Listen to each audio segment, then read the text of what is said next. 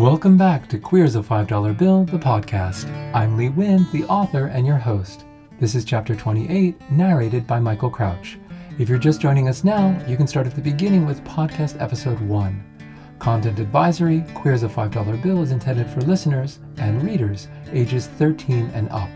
The main character experiences moments of bullying and homophobia, as well as support and pride, on a journey that's life-changing and empowering. Ready? Here we go. Chapter 28. Sunday, February 1st.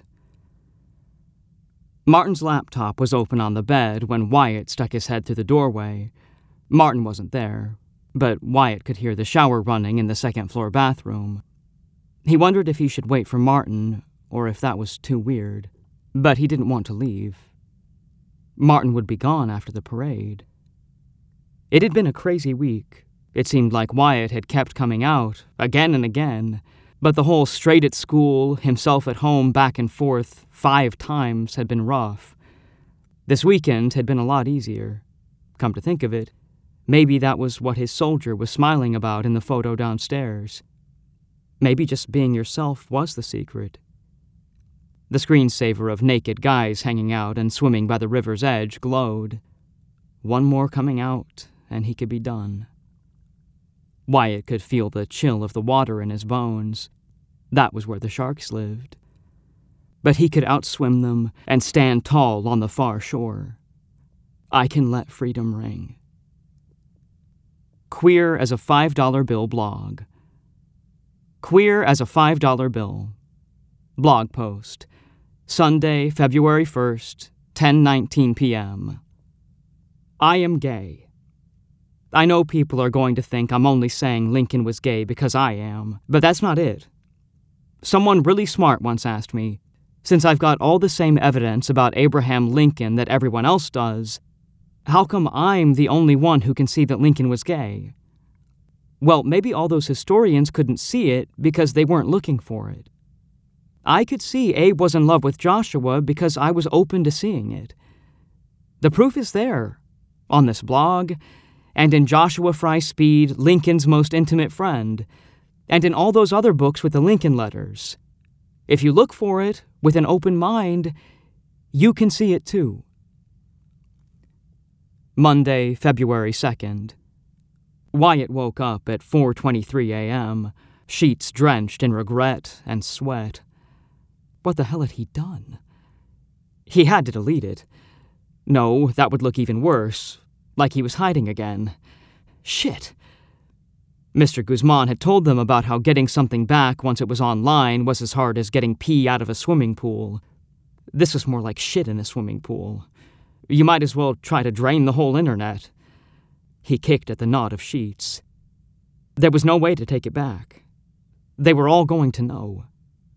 Maybe he could get homeschooled like Martin, or run away to somewhere where they didn't have internet. He got up, peeled off his clammy t-shirt, and put on dry stuff. There was no way he was going to fall back to sleep. He sat on the edge of his bed for 5 minutes, staring at the beads of misty rain on his windows, trying not to panic. It didn't really work. He snuck down the flight of stairs and quietly knocked on Martin's door. No answer.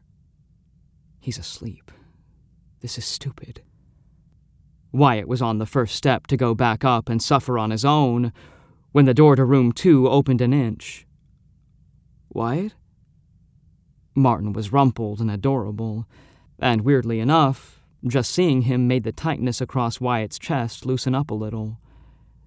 You okay? Wyatt answered truthfully, No. Martin pulled the door wide. Come in. So they say, dude, don't turn your back on him, he could jump your bones. And then you can say, I'm gay, I'm not desperate.